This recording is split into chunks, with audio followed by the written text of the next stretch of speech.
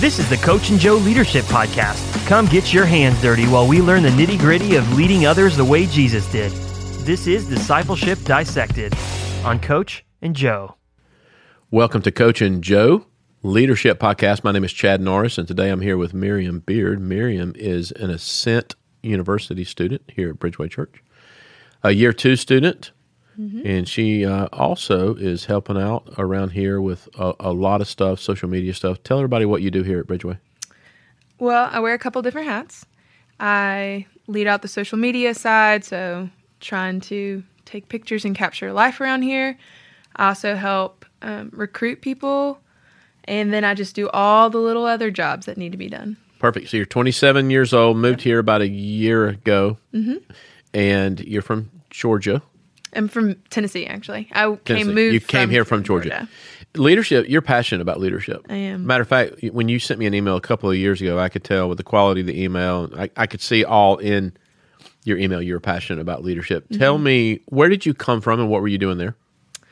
In Georgia, I was working for an institute, a leadership institute. There you go. Freshmen in college would come and spend a year, and we would disciple them in servant leadership. And so I had spent probably a total of 7 years working in different capacities with this organization. 7 years. What's the name of the organization? It's called Impact 360. And God did a lot of neat things with you. Yes. Are they connected to Chick-fil-A? They are. How are they in partnership with Chick-fil-A? So Chick-fil-A has a branch of ministries, and they're one of the sister organizations. So it was started by the daughter of Trudy Cathy. Trudy. I know her. Trudy Cathy White. I've known Trudy for a long, long time. She's phenomenal. We used to write curriculum for Trudy and one of her camp organization way back in the day. Everything seems to come full circle. Yeah. You know, I taught some of that curriculum. I now remember Crazy. you talking about that. Yes, and that was a long time ago. Leadership's passionate endeavor for you. Obviously, it is for me. We care here at Bridgeway Church and at Ascent University. We believe if you make disciples that make disciples, you can really help a lot of people. Discipleship's leadership. Yes. Jesus says in Matthew 28:19, go and make mathetes, learners in Greek. So you look at Jesus, he's the greatest leader who ever lived. There's only one way to know, Miriam, I think, if you're a leader, and that is this: turn around. If no one's following you, you're not a leader. Right. But that doesn't mean that people who aren't leaders aren't worthy or valuable or known by God. It's not that. It's just if you're called to be a leader of people, which everyone is to some degree, there's principles that help a leader go from nothing to something. I've never met a great leader who was born a great leader. Yes. You learn leadership. You've been in a couple of phases of leadership in your life, and you had a great 7-year run with an organization that really helped you. And you grew. The place that you're in now, it's not a better place. It's just an appropriate place for where the Father has you in your own maturation. Yes. So you're learning things here about leadership you probably weren't ready for in that season of your life. There's nothing better about here than there, but it's obvious that you've been wrestling some things out with God that you are now uncovering in your life here that you didn't uncover previously. You were heavy on intellectual capital in your previous season, right? Yes. Competency. Yes. Tell me what you were groomed at where you were. What does that mean? What does intellectual capital and competency mean? So you got strong in those two things. What the heck is that? So I was a student of the right thing, learning the right thing, learning the right method, learning how to deal conflict well, learning how to engage those who were following me. I became a student of methods, which is good. There's a lot of benefit in that. But I would study spiritual methods. I would study relational methods. I would study whatever methods. Heavy on intellectual capital. And it was all it was theory. I could draw, I don't know how many things I even know now. I can draw up on a whiteboard, like, if this problem happens, do X, Y, and Z. It was almost like a mathematical system. So it was very intellect heavy because I was learning the theory of leadership. And nothing wrong with that. Nope. I went to University of Georgia. I graduated from Beeson Divinity School. I'm at Regent University now getting my doctorate. Yes. There's nothing wrong with theory. Nope. Intellectual capital is great. So we're not trying to set this conversation as though something is wrong with intellectual capital. No. But when you got here, God started unraveling some things in your heart. Yes. And you started doing some digging around in your own heart, and the Father started going after you, and you realize, formulas don't really help me where I'm at right now. No. Talk about that journey here. I think I remember the day. We were in the story class, so the class that at Ascent that walks through the Bible, and we were talking about the Tower of Babel. So this is very early on in the year, and there's a part in the story of the Tower of Babel that says, and God knew that nothing would be impossible for him, so he stripped them down, and he sent them out. And I had this moment of like, this is what's happening to me, because I had worked so hard to build up this tower in my life, and he just began, but nothing would have been impossible. I could have kept going. I could have kept doing the things I was doing, but I actually would have missed God in those things.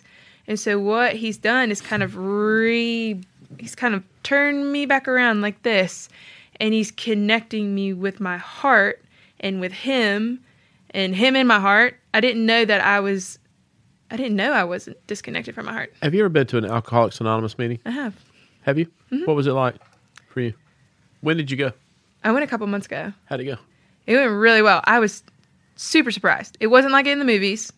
What was it like? People weren't sad about it. They just stood up and they said it, and they talked about real things, and they welcomed each other's stories, and they gave freely in their stories. They were present. People were so in the moment. You know what I notice about the AA culture? People are more connected to their hearts than most people I know. Yeah. Why is that so important? It's where you meet God. I think about the garden all the time. About that was what they walked in the cool of the day with the Lord. They weren't just in their minds. They weren't just doing things. There was a connection point. And if we're really trying to get back to Eden, then we have to live from that place of connection in the heart. You know what I find? A lot of people that are disconnected from their own hearts, they're really good workers. Mm-hmm. You're a different person in year 2 of Ascent University than you were last year. Yes. You have a high motor.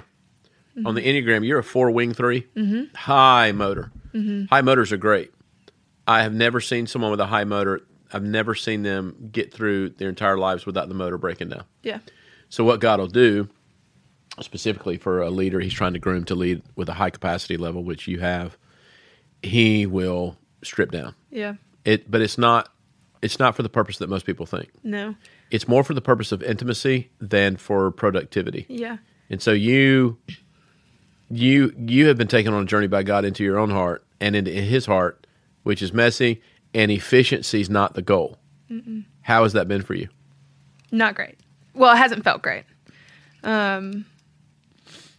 Efficiency. It just feels clumsy, and that offends something really deep in me because I've worked my whole life not to be clumsy. Yep.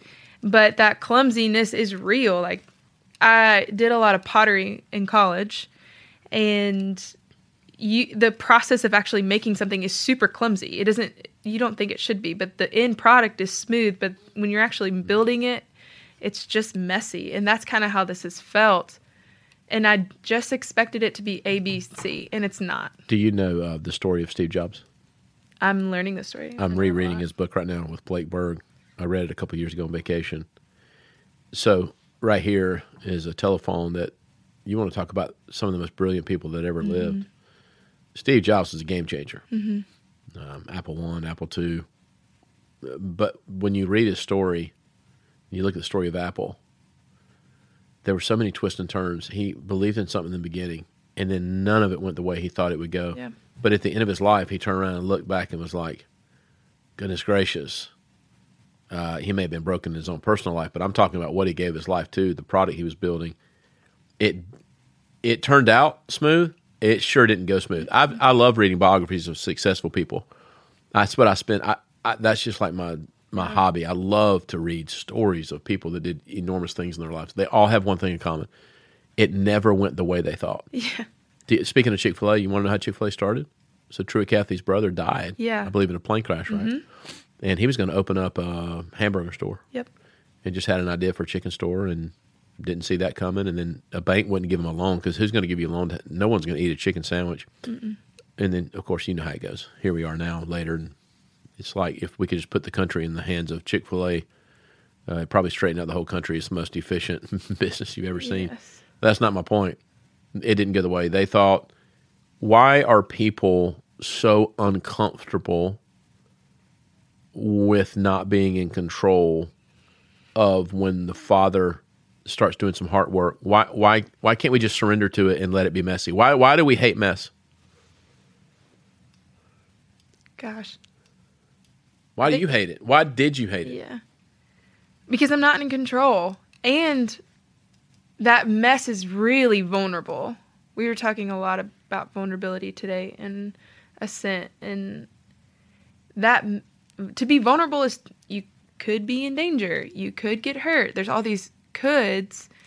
And that, I've spent my whole life trying to create systems to stay away from the what if scenario so that I can just know. So that mess is really vulnerable, but I don't know. It's painful and it's unknown, and it's just like creates all this anxiety because I actually want to be controlled. Because I mean, the reason I don't like mess is because I'm still the Lord of my own life, and I want to be comfortable, and that's just not where God is. You know, it's funny. When I first got married, I've known Wendy 25 years, been married 23. I remember the first week we were together in our apartment in Birmingham when I was in seminary. And we were like, this is so weird. Like, we live together. So now you do everything together. You see everything about each other. Because when you're dating, I'll just be honest, you put on your best look, your best foot forward. And then all of a sudden it's like, I'm living in the house with a person. You can't hide is what I'm trying to say, especially in a 2-bedroom apartment. We tend to hide. People tend to hide. Great leaders are not just great workers. They allow the people they're leading into their own brokenness, not to sit and wallow in it. No. Because if you're not, there's productivity still matters. Yes. Yes. If as a leader I'm not producing, then something's wrong. I think it's normal for me to outwork anyone I'm leading. I have to. There's no way I can expect people to follow me if I'm not willing to put in the work. I'm not trying to do some podcast on vulnerability where work doesn't matter. Yes. I'm getting a doctorate. I work hard. Love to read. I hate slothfulness. It's not that. I'm just saying in leadership, we have to invite people into the own broken parts of our journey. Now, at Ascent, here's how this works. What's different about Ascent than most places is that you as a student here get to peek into the brokenness of the leadership here. We don't hide what we're processing in our own walks with God. We don't hide our own mess. My wife and I invite students into our homes in these Shema groups. You want to work hard. You want to get things done. You want to have a high motor, but you also have to not just allow, but invite the Miriams into your own brokenness. How have you seen that specifically in the life of someone leading you, Jessica Longshore? Jessica has probably the highest motor of anyone I lead here. Really. Her husband told me 6 years ago when I hired her, he said she could run a Fortune 500 company. She has a high motor. But that's not just what she gives away to you. You have seen the broken parts of her. Yeah. In her discipling relationship with you, how has her own mess and her inviting you into that helped you get to a higher place on the mountain? When I look over the past year, I can remember I spent a lot of time just standing in Jess's kitchen while she cooked dinner. I feel like that's a lot of where our discipleship happened. And it wasn't just a one moment, here's the big takeaway, here's the big transformation. It was over this long period of time of her sharing me, hey, I'm struggling with this. Hey, I'm processing this with the Father. Hey, I'm this. Hey, I actually disagree with myself back here because here's what the Father showed me now. And so there was just this continual building and building and building, and being allowed to watch what the Father has been building in Jess has been remarkable, because I've read books and that's just this one and done conversation. And I've gone to conferences and that's a one and done conversation of here's the problem, here's the result. But it's actually the journey of getting to watch the Father love on Jess and build Jess and grow her up, and her communicating that to me. That has, man, it emboldened me to allow the Father to do the same thing with me, to shema me through things, and to realize that it's not an all or nothing thinking. She's at a higher level of intellectual capital that you are. She's had more experience than you have.